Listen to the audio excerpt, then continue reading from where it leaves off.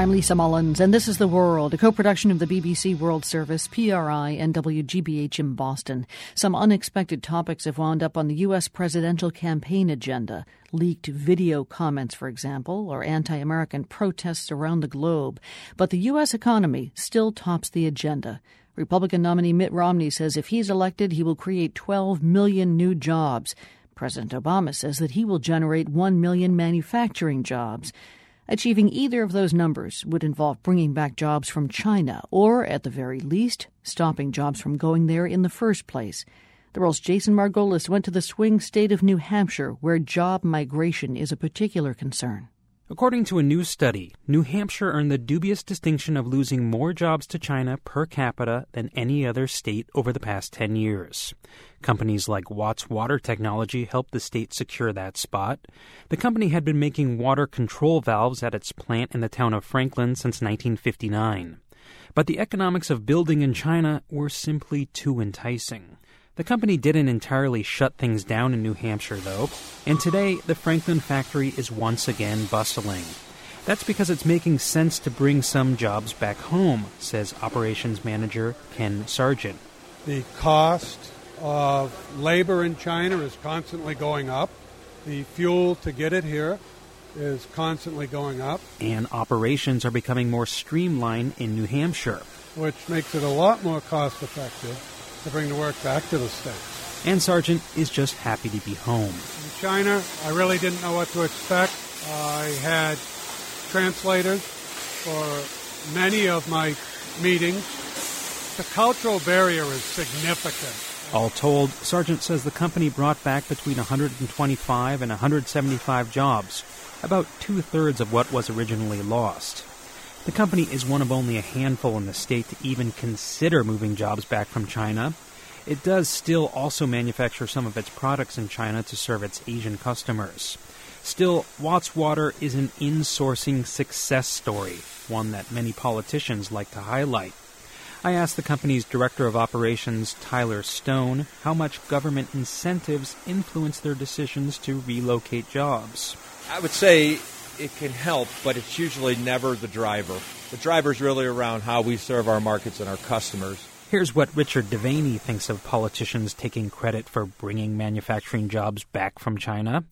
Devaney is a professor of strategy at Dartmouth's Tuck School of Business. It's all baloney. That's not to say that government shouldn't try to help businesses compete with China. Devaney says we're in a new economic Cold War.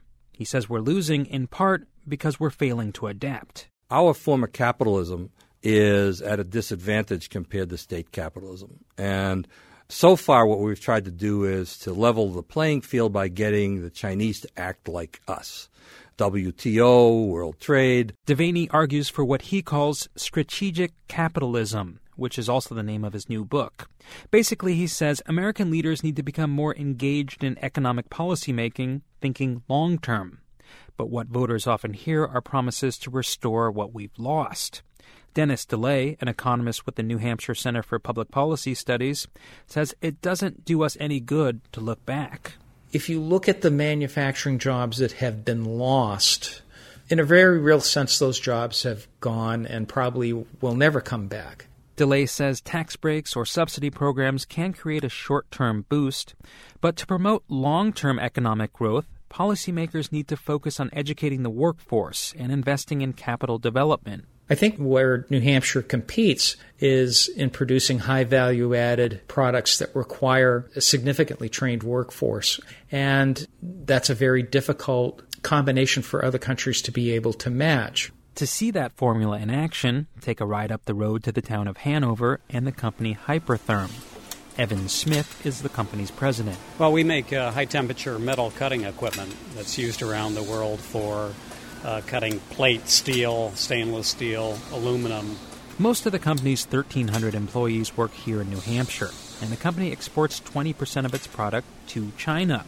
So why not just move the factory to China, too? Well, there's nothing that technically that requires it to be here in the U.S. Smith compares his company to successful German manufacturers. These are companies that usually have a very deep tradition in a niche technology, but have established a worldwide leadership position in that.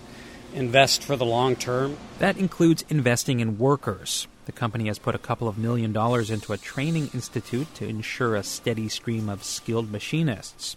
The company got help for this from the states of Vermont and New Hampshire and the federal government. That's the type of government support many in the state are calling for. The presidential candidates do address workforce training in their platforms, but most of their economic arguments center on taxes. Mitt Romney promises lower business taxes. Barack Obama says he'll end tax breaks for companies that outsource American jobs. I asked Evan Smith at Hypertherm how much he considers taxes when deciding where to manufacture. I can't think of a single strategy meeting that we've had where that's come up. For The World, I'm Jason Margolis, Hanover, New Hampshire. There's more of Jason's coverage of politics and the presidential campaign at theworld.org.